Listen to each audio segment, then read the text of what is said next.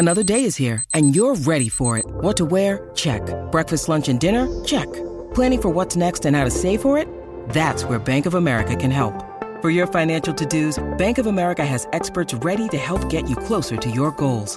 Get started at one of our local financial centers or 24/7 in our mobile banking app. Find a location near you at bankofamerica.com/talktous.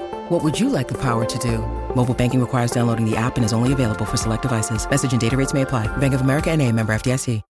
When you need mealtime inspiration, it's worth shopping Kroger, where you'll find over 30,000 mouth-watering choices that excite your inner foodie. And no matter what tasty choice you make, you'll enjoy our everyday low prices, plus extra ways to save, like digital coupons worth over $600 each week. You can also save up to $1 off per gallon at the pump with fuel points. More savings and more inspiring flavors make shopping Kroger worth it every time. Kroger, fresh for everyone. Fuel restrictions apply.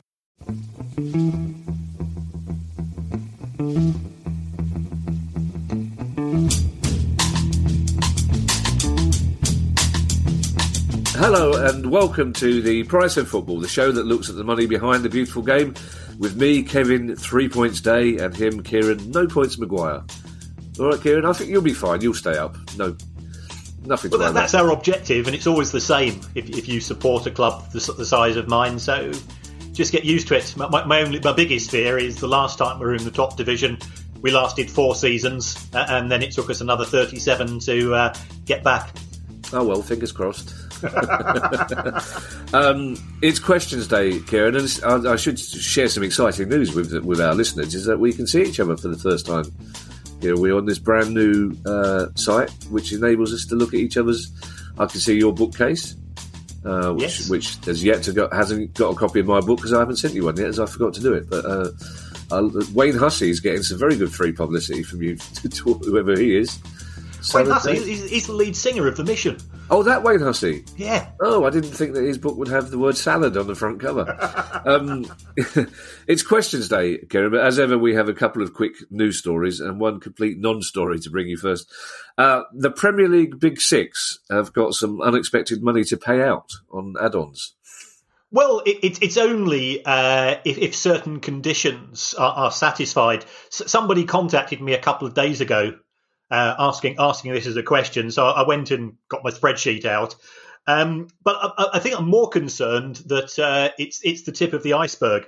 If we take a look at the Big Six, potentially, if players hit certain international caps, targets, and trophies are won and things of that nature, they could have to pay out an extra 336 million on add-ons. Whoa. But I'm more concerned in terms of the Premier League clubs is that collectively they have outstanding transfer fees of 1.5 billion owing to other clubs. Now some of that will swirl in and out of the Premier League, but some of it won't. So there could be a huge domino effect. One club goes bust, and that doesn't have to be in the UK, could be in Europe. But that could cause a knock-on effect because people are expecting to receive these instalments on transfer fees. So there are certain parallels, and I don't want to be a doomster or a gloomster, as Boris Johnson would perhaps describe. But there are certain parallels with where we were in 2007 and the global credit crunch. Are the days where a transfer fee is paid in full up front gone completely then? Not always. If the stories are true, Leicester City played hardball with Manchester United over Harry Maguire, so they got the £80 million up front. And the reason for that is that they wanted to build themselves a new training facility. But in the majority of times, transfers are being done on instalments. If you look at Aaron Wan-Bissaka, that was split over 2 instalments. Some are longer than that. It really depends who's in the box seat when it comes to the negotiations. Okay, now, if you're a Wolves fan, Kieran, who thinks that agents are doing a good job for a fair price, then you might have to prepare yourself.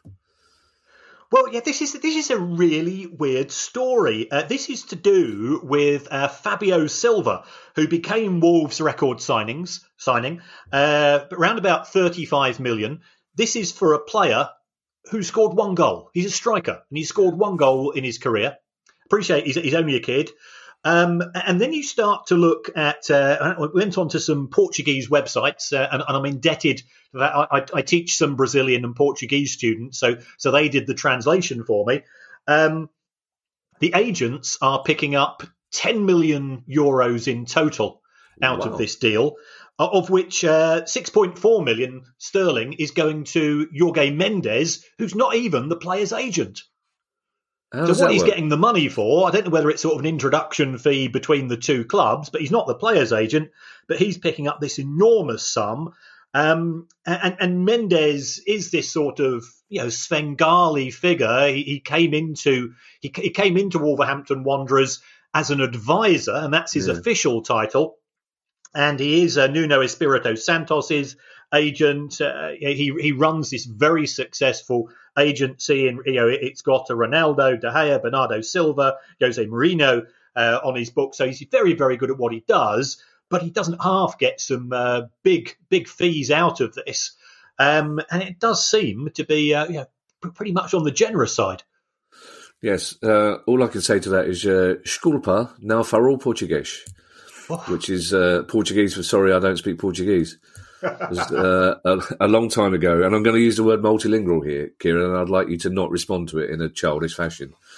But a long time ago, I went to Portugal with a multilingual girlfriend who spoke Portuguese and decided that I looked so Portuguese that I'd obviously be stopped in the street to be asked for directions. So she taught me how to say, I'm sorry, I don't speak Portuguese. And I didn't need to use it once because, as you can see, I don't look at all Portuguese. Now, you don't have to agree so readily, Kieran. Otherwise, I'll turn the camera off. I like this story because Guy has started it by putting in brackets, sorry, keep forgetting to put this one in.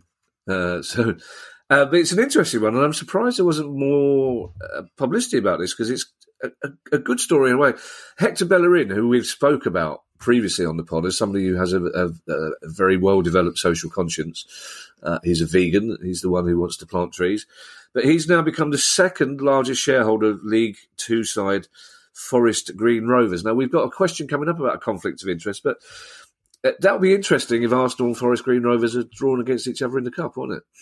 Yes, there are. So I went into the Premier League handbook, which was published on Friday for anybody that's interested. 336 pages of stuff for anybody that likes that type of thing. If he'd owned more than 30% of Forest Green Rovers, he could have potentially been in breach, but by all accounts, he is below that particular threshold. The reason why he's got connected with FGR is that they are the first carbon neutral club in the land. They've gone vegan. Their owner, Dale Vince, is what you'd expect him to look like and act like. He's very, very green. Listen to what Bellerin had to say, and he says, I'm a young man. I'm concerned about the future. Climate change is real, and we've only got to see what's happening in California at present to actually acknowledge that. And he wants to show a bit of commitment to the cause. So once again, hats off to him. It was an impressive stance that he's taken with regards to. Is it 3,000 trees for every Arsenal victory, and he'll have his first one set off yesterday, of course. So he's bought into this, and by all accounts, he's now going to be acting as a sort of a spokesman for Forest Green Rovers on some of their on some of their activities and projects. So regardless of where you stand on the green issues, and I personally I'm very pro, I think he's making a superb stance. Is this a possible way out of trouble for other football clubs? We saw that Everton, Bill Kenwright, for example, wanted to donate some money to Bury, but league rules wouldn't allow that to happen. Could a club in trouble ask Marcus Rashford, for example, to invest in the club? But is that possible? Is this an unusual scenario for a player to have money in another football club? It's unique as far as I'm concerned, but most footballers do have some form of social conscience. We've seen in respect of Wigan Athletic. Victor Moses gave £20,000 to the Save Wigan campaign. James McLean's done the same. Roberto Martinez has done the same. So yeah, we've seen significant donations coming from players acknowledging the place that football clubs have played in their development as managers and players. So it goes against the myth of footballers being just interested in sort of fast cars and booze and birds and that type of thing, and shows that most footballers are good kids. Well, Victor Moses, of course, was well brought up at a brilliant football club, so of course he has a social conscience. Speaking of which, Kieran, our final news story. Now, the problem with there being three people in our relationship is that sometimes one of them gets outvoted. So it says here that there's been a mixed reaction to Crystal Palace's new season ticket policy. Yes, I think I enjoy a bit of role play, Kevin, but that's for another podcast. But I guess we really ought to switch the roles here. Crystal Palace have introduced this season ticket policy, which appears to be paying in instalments but not interest-free for those fans who are reluctant to sign up for a season ticket this year, because it could be that they are shielding. It could be because they're in high-risk groups in terms of COVID. I think they've got to pay a £200 fee, effectively, which is a discount against next year's season ticket. And you're closer to this, far closer to this than I. How's that gone down? It's oddly, again, see, I'm reticent about this subject, Kieran, because when we talked about it on the 5-year Plan Palace podcast, I was accused both of being a club poodle for not saying it was a terrible scheme, and I was accused of being against the club for not saying it's a brilliant scheme. I've got misgivings about it, but having said that, I'm one of the 10,000 people that have renewed the season ticket already. The big problem is that the £200 thing is a big issue, without a doubt. The club's response is that they want to plan for next season and they need a level of commitment for next season ticket sales. They can predict what's going to happen, and if they just allowed people to say, I don't want a season ticket this season, but I definitely want it next season, that's no way to sort of help future planning. The instalments thing, I'm very uneasy about, I have to say, because in the past the club has run their own scheme where you can pay by 10 instalments, which is fine. They decided that for several reasons, mainly it was difficult for a club to administer, to outsource it to V6, who I believe have certain interest in other clubs as well, do similar things for other clubs at a rate of interest of 6%. And they set the credit bar quite low, but quite a few people have had issues because one friend of mine, for example, couldn't pay for his ticket on instalments because he never had a credit card. So he was refused. But the biggest problem, there was two problems. A lot of clubs had already sorted out their season tickets. A lot of clubs in February, March, April renewed their season tickets. I think it's about 10 clubs in the Premier League whereby everybody had already bought their season ticket and they now understand what's going to happen and there'll be refunds for games they don't get to see. What Palace didn't do very well is to say to fans in the initial email, the initial letter they sent to season ticket holders, was explain why they were wanting money up front and how the system was worked. Because basically they should have said, look, we've taken a massive hit on Premier League money, taken a massive hit on broadcasting money, sponsorship deal was nowhere near as much as it was. If you can afford to pay a season ticket up front, please do so, and it will really help. They didn't do that, and that's caused some confusion. But the scheme itself, I think most Palace fans think there is no fair way of doing it, essentially. And basically what happens is I've paid for my season ticket. If I only get to see 4 games this season, then next season I get a virtually free season ticket because the games I don't get to see will be refunded towards your season ticket next season or refund. So it's complicated, but yet there are other clubs that have had issues. I mean, Leicester, for example, originally wanted to charge people £70 to go into a ballot for each. They're doing it on a match by match basis, but they're charging people full match day prices. Whereas Palace's argument is that, you're still getting a season ticket. When you do get to see games, it'll be a pro rata season ticket rate. So it's not good. The £200 thing does make me anxious, I have to say, ironically, because it's for people that are anxious about going to football. The charging interest on the instalments, I think, is wrong. completely wrong. But most Palace fans don't think about it that deeply. Most Palace fans who could afford to have coughed up for a new season ticket because they kind of understand that the club need some guaranteed income, essentially. Yeah, I mean, certainly if you look at what's happened in the lower leagues, if you look at the likes of Tranmere, their fans have been trying to send the club season ticket money before the season tickets were due for renewal for exactly that purpose. I think fans take the view if they can afford, and nobody's making any judgment about individual personal circumstances, then that's a nice gesture from fans. I agree about the interest because we get the matches in instalments over a season. So why don't we get the finance in instalments interest-free over a season? So I can understand that grating. If you're a Palace fan who's been going 40 or 50 years and the club's saying, we're not certain you're going to renew in 21, 22, then they don't know their fan base. Yeah. If you're a fan, you renew because it's part of your life. And to say that, you might not do it does seem a bit disingenuous. Well, I agree with that. And to be perfectly honest with you, I spoke to somebody at the club about this. They used a word I'd not heard before, which is churn. And basically what they said is we sell, I think it's just short of 18,000 season tickets every season, but 2,000 of those are to different people. So every year, 2,000 people who have had season tickets for quite some time don't renew their season tickets. And they say it's almost impossible to predict who those people are. Which is I found quite interesting because I assume most people, maybe 10 or 20, wouldn't be able to renew their season ticket or got too old to go to football. But I was quite shocked by those figures.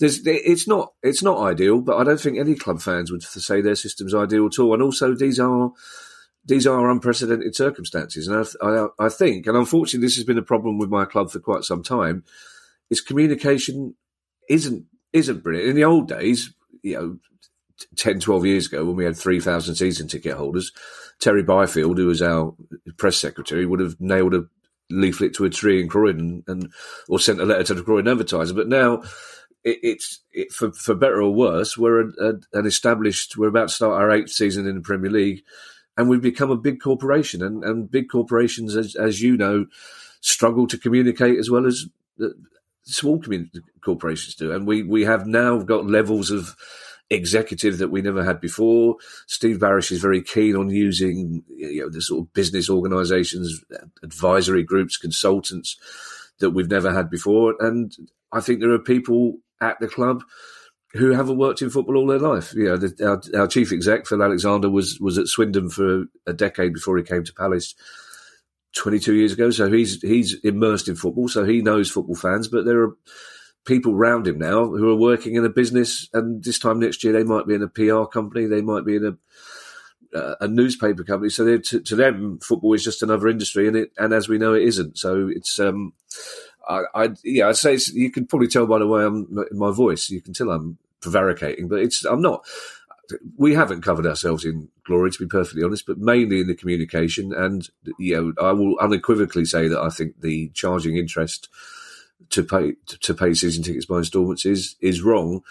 Getting a credit company is wrong, considering we're a club with a working class fan base who's been particularly hit by COVID. And there are people who will have consoled themselves that they could, I'll get my ticket on instalments this season, who can't do that because for whatever reason the credit company won't allow them. And I think that is an issue that the club should address, and at least they should have explained why they were doing it and why why we're not big enough for the club to handle it in-house. So fair enough. We move on now? Yeah. And then I will be spending the next 2 weeks looking for something to criticise Brighton about. Apart from the fact that you're bottom of the table, got no points. It's shocking.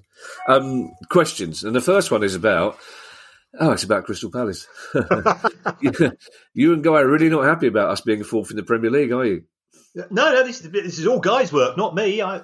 Yeah, Guy's been paying attention this week because there's a real circularity to some of the questions. There's a real kind of Zen philosophy going on here. He's the organ grinder. I'm the monkey. You know that. Well, so I'm not the organ grinder or the monkey. That's depressing, isn't it? I'm neither the organ grinder nor the monkey in this podcast. Chris Johnson has asked, when Crystal Palace took investment from the American venture capitalist Steve Parish Note to Guy, just one R in Parish. Steve Parish said at least 50 to 100 million pound of that investment would be ring fenced for the stadium and the new stand that we're hoping to start next season. Chris asks, is there any sign in any of the accounts of that money being ring fenced? I've taken a look at four sets of accounts because, as we know, in modern football, it's all a little bit messy. So there's Palace Holdco, Palace Midco, CPFC 2010 Limited, and CPFC Selhurst Park. And I can't see anything which specifically ring fences any money. If we take a look at the main holding company, Crystal Palace Holdco, it's got creditors of £160 million, of which £60 million is due to the owners. Now, it doesn't say that money is owed to the owners and it can only be spent on particular activities. So it could be that it's a gentleman's agreement. But if that money has been effectively set aside, you'd expect to see it come through in the cash balances. And I can only see £12 million in the bank at the end of June 2019. So, there's no. I'm not saying it's not the case, but I was struggling to find it, and I had a bit of a trawl through the various club accounts when this story came up.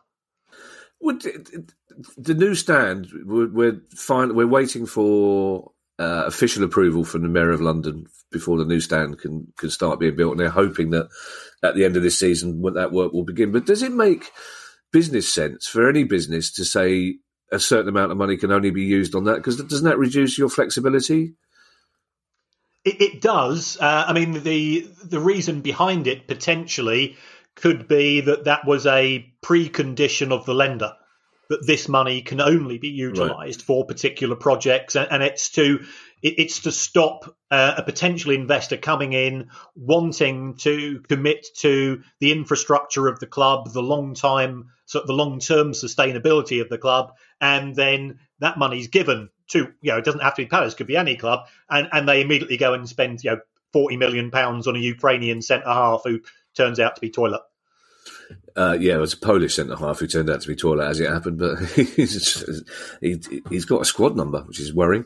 Let's get off this slightly awkward Crystal Palace segment of the show. Tom McCormick has asked this. In this COVID world, and you'll like this, Kieran, it's a proper accounting question. In this COVID world, it's clear that many clubs will be looking to cash in on players in order to pay the bills short term. However, it occurred to me, and Tom says, I hope correctly, don't second guess yourself, Tom, that as the market has crashed, many players will have more book value remaining than they will be able to sell them for. So is there an argument for UEFA or the EFL, etc., to reduce that book value by, say, 20% and disregard it for FFP purposes? Right. What we're talking here about is something called player value impairment. There is certainly evidence that the transfer market has fallen. If you look at the comments from Agnelli, the president of Juventus and the European Club Association, he spoke this week and he says the market's down by around about 30%. Now, I think that's overall. If you look at certain high-profile players such as Sancho, Dortmund are still sticking out for their 110 million euros on that. But there is certainly evidence that in the majority of cases, the values are down. So what clubs can do and what some do is they do this thing called impairments, where they reduce the value of the players in the books to their market value. But remember, our favourite accounting topic, amortisation, reduces player values each year anyway. So if you've got a player 4 years into a 5-year contract, he's only worth a small amount. So on the back of that, the book values still tend to be substantially lower than market values unless you've signed the player in the last 12 months. The trouble is with things of this nature, it does make the accounts very open to creativity. And as you know, I get on my high horse about that, and we saw what's happened with Derby in relation to their unusual player values. FFP is a bit of a mockery. If this was introduced by UEFA as a flat 20 or 30% reduction, I think people will just make hay and just make the numbers, which already a lot of the time I don't place a lot of faith in them. I think that it would make a mockery of the numbers.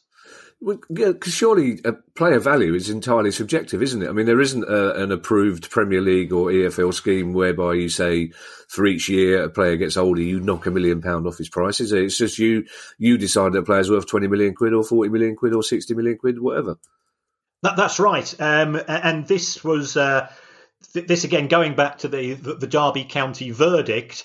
I was actually quite surprised that they place so much reliance on websites such as Kicker and Transfer Market, because I look at the values on there, and if we go back to the Wolves player Fabio Silva, he's just gone to Wolves for 35 million. According to Transfer Market, his value was 10. Wow, so okay. they're just making numbers up, and people are giving faith, and that's a problem when a website becomes big. Because it becomes big, people believe it's got more credibility in terms of the algorithms and the methods used for valuation. If I look at Brighton's Ben White, according to Transfer Market, worth 4 million. We turned down an offer for 25 from Leeds. Now, I don't know what his value is, and ultimately the value is agreed between two clubs. But it does, it's giving credibility to things people see on the website just because it's a big site. I suppose you would argue that if Wolves were willing to pay £35 million for Silva, then he's worth £35 million. That's right, and that's the reason why Derby County have been cleared of the stadium issues. Yeah. Somebody was willing to pay £81 million. Somebody was willing to sell it for £81 million. Right. The fact that it happened to be the same person is, of course, just a coincidence.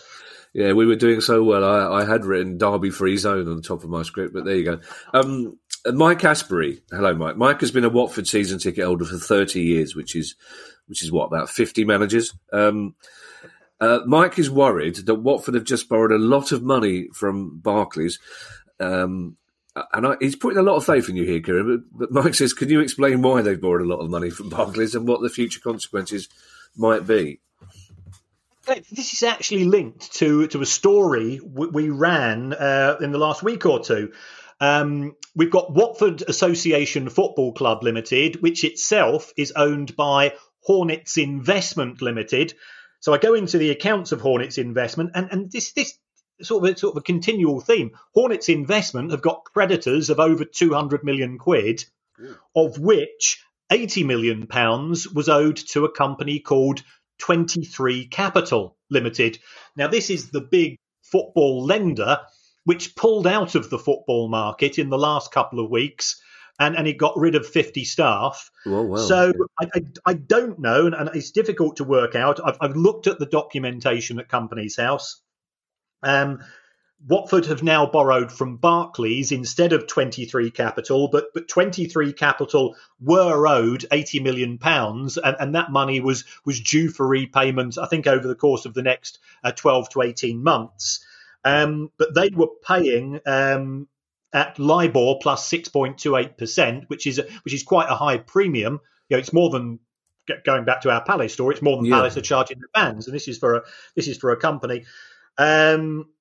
23 Capital itself was loss-making, so I think it was under pressure from its lenders to get back some of its money. So it could be that Barclays have come in and they've switched the loan.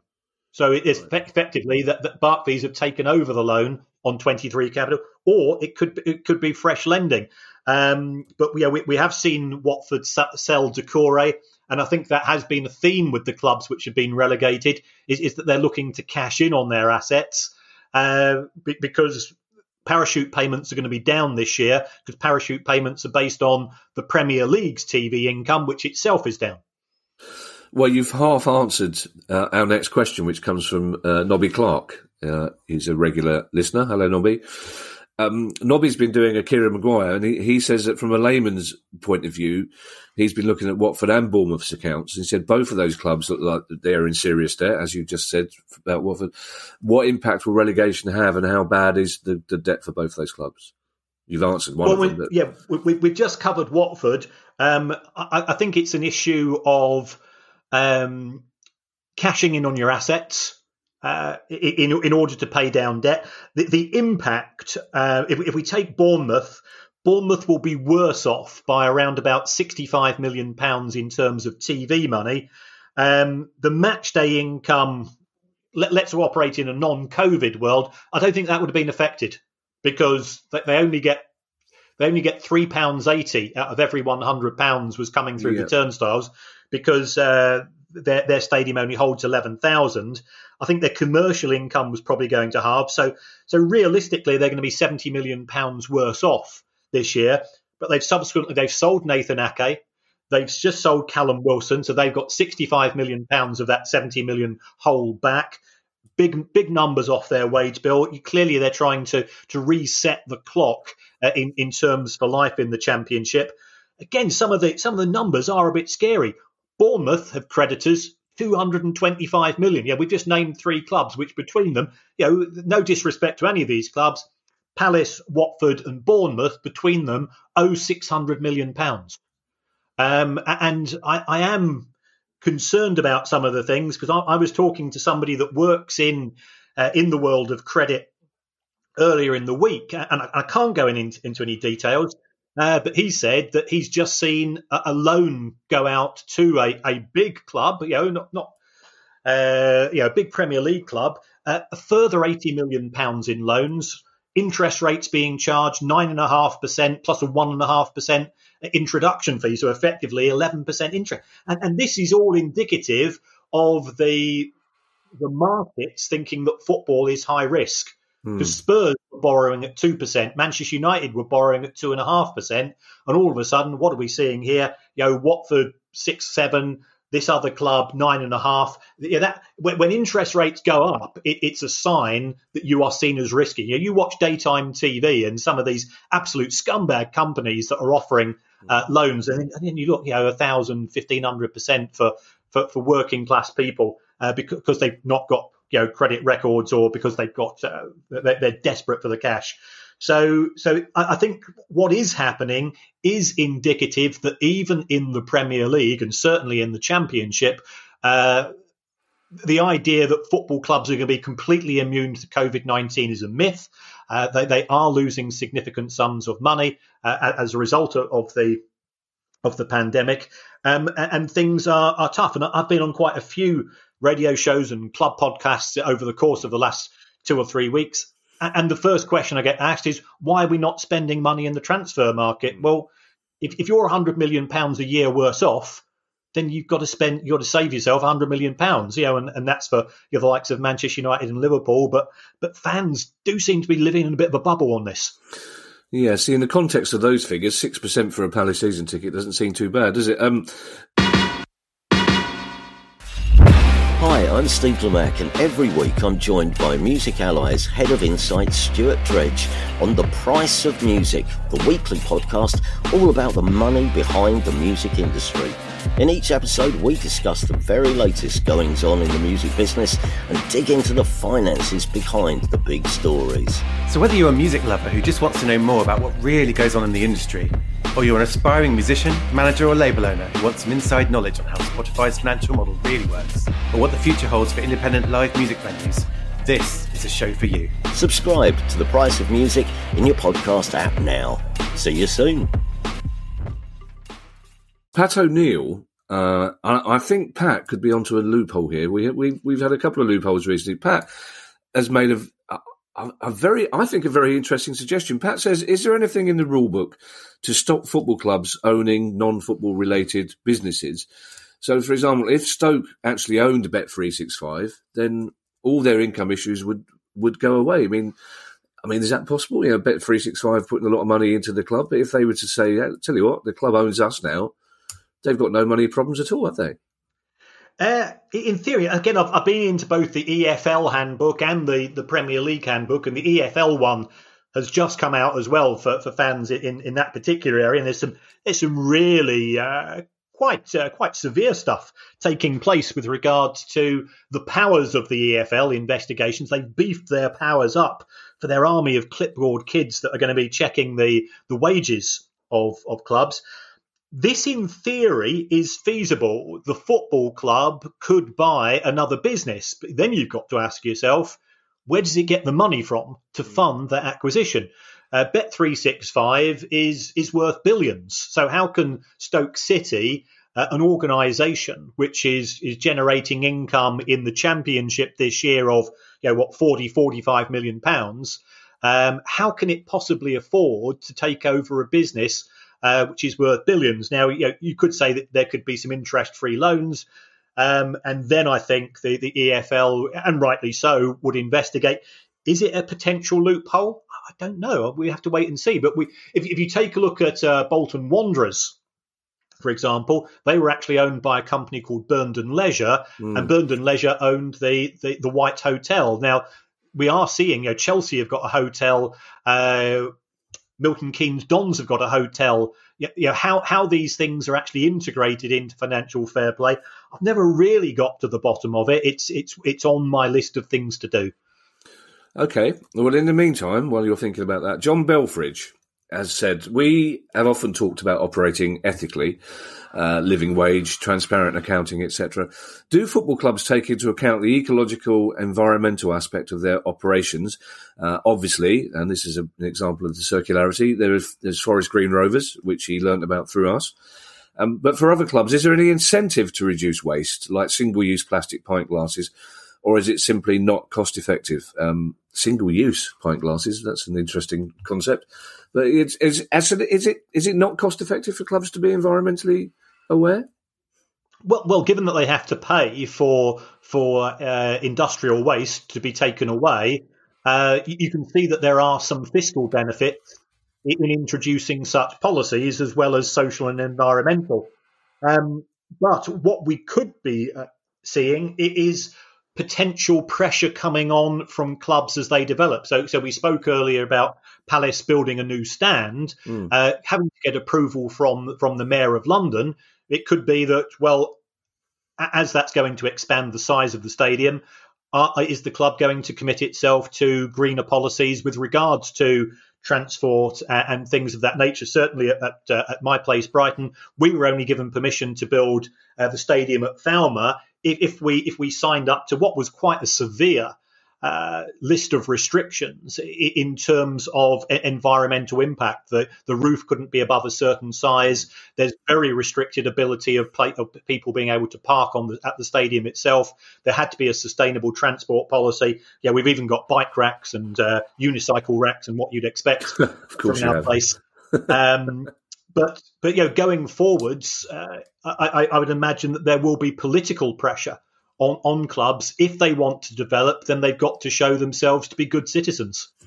Yeah, I know there was quite a detailed environmental impact report that Palace had to do, and it's slightly different from Palace and Brighton because your stadium was in an area of outstanding natural beauty, wasn't it? It's on the edge of the Downs, and ours is in Thornton Heath. But it's one of those things where we talk about inevitably in years to come, betting companies will be banned from sponsoring football clubs, as tobacco and alcohol companies been. Eventually, there's got to be environmental. I mean, the leagues will have to at some stage make clubs aware of their. I think most clubs are working towards responsible and sustainable policies, but the leagues need to do more about this eventually. I mean, because like you say, you only have to. Trump can deny climate change as much as he wants, but it's happening.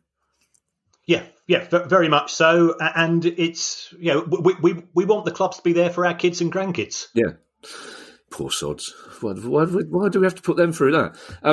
Nick Pooley, this is an interesting one. Nick Pooley says, with the German, Spanish, French and Italian leagues being so uncompetitive, if, God forbid, a European Super League is created, and they're Nick's words, but of course I echo them, would the richest of the rich clubs simply dominate a European Super League as well? And would a European Super League require different financial governance? If we take a look at those questions in turn, I mean, I agree with him totally. If you take a look at what's happened in France and Germany, Italy, the fact that who's going to win the top division. And this is one of the unintended consequences of financial fair play, in that it reinforces existing financial gaps. When it comes down to the Super League, it will all come down to how the cash is going to be distributed between the different clubs. we've seen in the Premier League 60% of income overall comes from broadcasting, and part of the reason why the Premier League is a success, in my view, is actually it's got a pretty democratic split. The fact that the clubs at the bottom of the Premier League make more money from TV than Bayern Munich do from winning the Bundesliga is indicative of no one club can get more than 180% more than the club that finishes bottom. So whilst it is geared towards those clubs at the top, there are a system of checks and balances which gives those clubs at the bottom. We saw last year Norwich City beat Manchester City, which you wouldn't expect to see take place in Spain. So we'll have to go and wait and see with regards to this.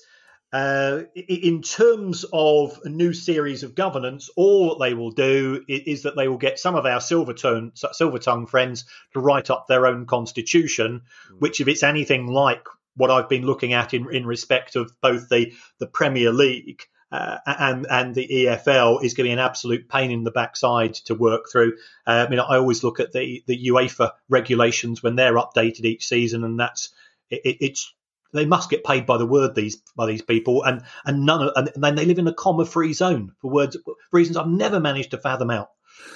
Yeah, I'm not saying I'm not concentrating here, Kieran, but it's lovely to see you. But I've just noticed you've got much cooler headphones than I have.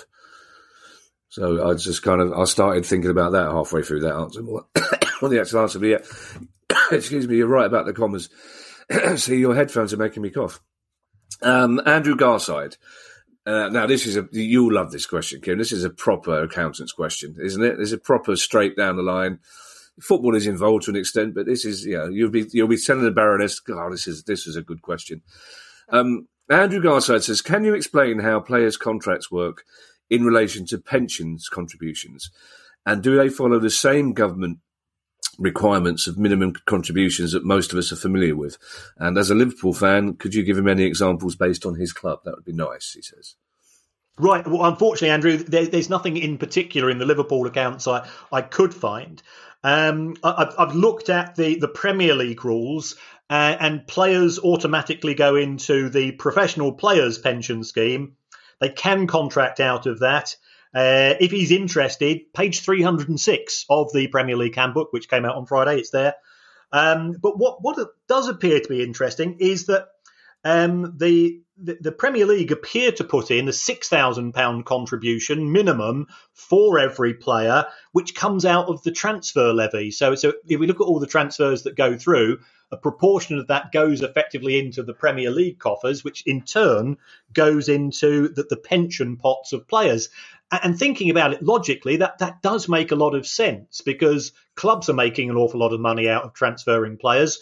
So this is helping to protect the players' future by putting money into their futures as well. It used to be, and I remember this from when I did my exams in this type of stuff, which was 1986. You used to be able to draw down your pension as a footballer at the age of 35, but I think HMRC have now changed those rules, and you've got to be 55 before you can do so. And that does make sense, because if you start drawing down a pension at 35, you're going to be getting buttons regardless of how much you get paid. Well, that's true, but I suppose you can argue for a player lower down the leagues that leaves them 20 years before they can lay their hands on their pension, which is a long time, because Premier League players, I shouldn't think the idea of a pension even crosses their mind, because most of them are going to retire as very wealthy people. But a League One, League Two player, they're not necessarily going to retire at the age of 35 with a big pot of money, are they? They're not, but remember, I know we brought up this statistic before. The PFA have said that 40% of former players become bankrupt, and that's regardless. We've seen players of the likes of David James suffer financial struggles. They are sometimes poorly advised. They sometimes get into a lifestyle which is very expensive to maintain post-retirement, and the money goes. As Mike Tyson used to say, you've got a friend for every dollar. Yeah, fair point. Penultimate question comes from Nathan Kelly. And Nathan says, my question concerns owners such as City Football Group and Red Bull. If RB Leipzig and RB Salzburg were in the same Champions League group and on the final day a draw would ensure they both progress, how can UEFA ensure no conflict of interest? Now, my answer would be, cynically, as my dad suggests happens with the FA Cup draw, that UEFA would simply warm one of the balls up to make sure that they weren't put in the same pot. He's convinced that happens. He says they blow on Man United's ball to make sure they get a home draw. It's a fair question, though, because if both those groups acquire more clubs, Nathan's got a fair point. I mean, I'm amazed that UEFA haven't got rules or won't bring in rules that prevent a group owning.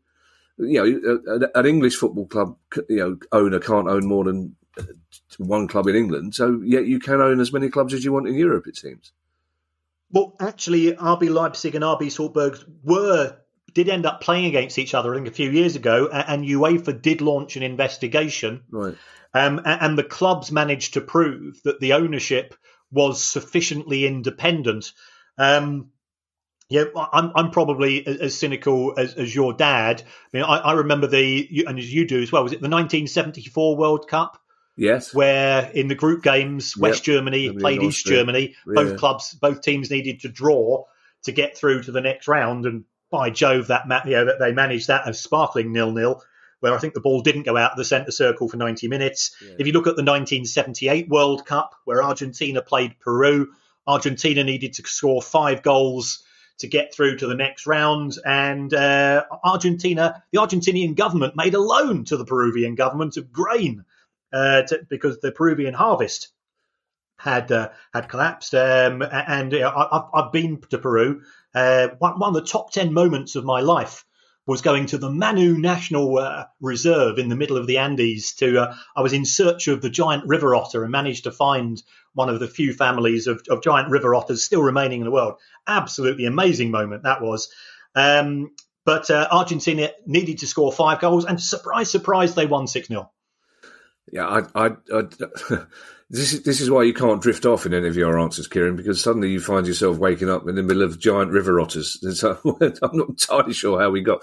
I think it was Germany and Austria who played that 0-0 draw out before people. It was, yeah. Tweet.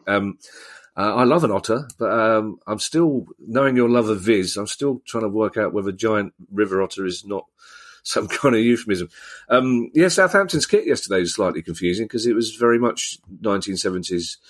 Peru, which is a kit we all love. And I think, to be fair to the governments of both Argentina and Peru, that deal was signed after the 6-0 victory that was required, not before. So I think that shows there was no shenanigans going on.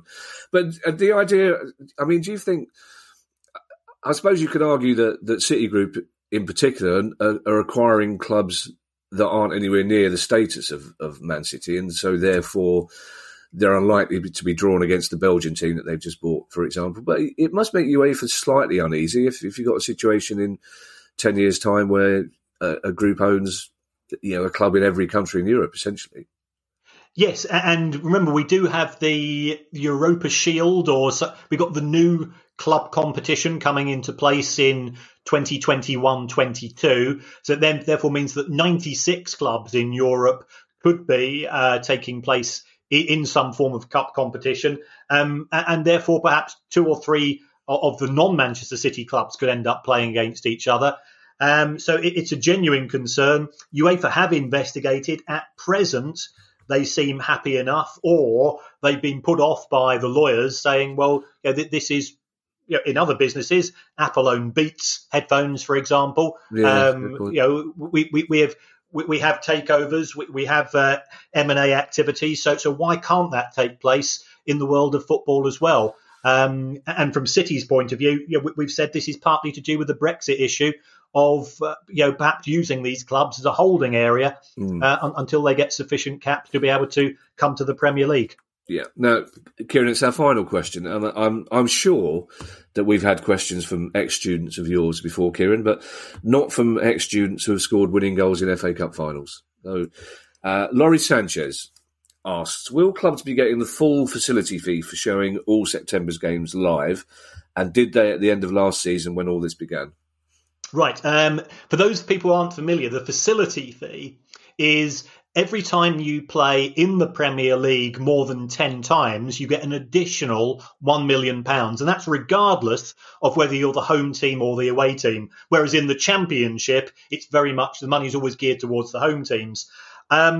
So the facility fee is not going to be given to clubs for those matches which are being broadcast live, which were not the original picks by BT Sport and Sky Sports. And the reason for that, I've managed to do a bit of ferreting, and my understanding is that those matches have been given by the Premier League for no fee. So, Palace's match yesterday against Southampton was effectively an offering by the Premier League to the broadcasters and also to the fans. This is partly due to pressure from fans groups. So, we've got to be thankful for the Football Supporters Association, who do an absolutely superb job. Yeah. There was also political pressure from the government for this to be done. I think they're aware that some of the working class oiks like us do watch football, and we might go out and stamp our feet if we can't see our team. So that does seem to be the case. The only objections that were coming are not from domestic broadcasters, but it turns out it's coming from overseas broadcasters. And the reason for that is that if a match which was supposed to take place at 3:00 on a Saturday afternoon gets rescheduled to 8 p.m. on a Sunday, if you've got the rights for Asia, so if you've got the Japanese rights or the Thai rights or the Indonesian, you think about the timing difference, and all of a sudden that 8 p.m. Slot becomes 3 a.m. locally, and they're saying, well, hold on, we've just paid 200 or 300 million pounds. And when you sell the rights overseas, it's normally for every single Premier League right. Normally, we'd be showing these at 8 or 9 o'clock on a Saturday, and we get big figures. 3 a.m. on a Monday morning, it's not the same, and they start demanding refunds. So that's why the Premier League's not committing itself to go beyond the end of September with regards to the current form of distribution. Okay, and presumably to answer Laurie's second question, that was the same for the end of last season? Yeah, all the matches were given for free. Okay. Yeah, there was no additional money. But that was part of the reason why the refunds are being given by the Premier League, because some of the broadcasters said, we bought 3 p.m. on a Saturday afternoon. You're giving us 3 a.m. on a Thursday night. We're not happy. We want some of our money back.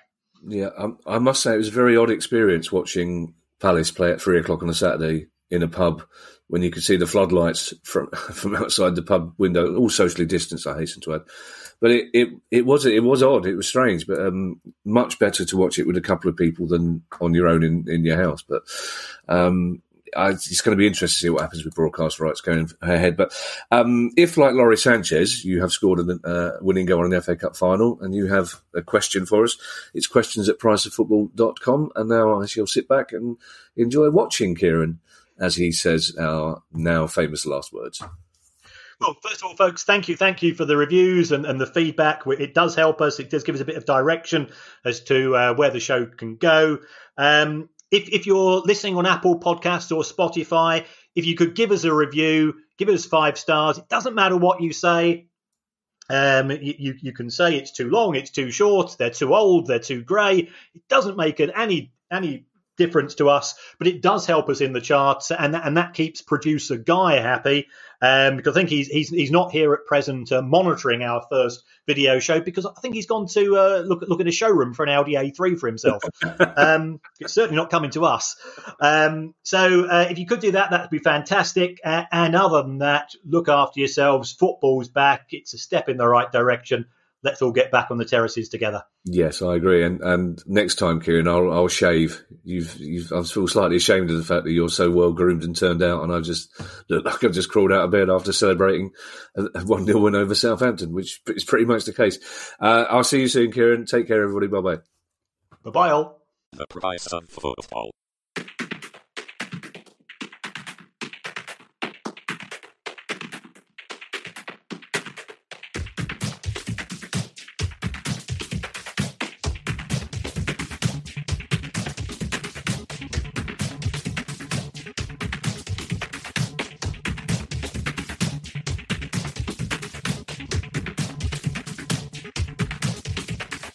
The price of football.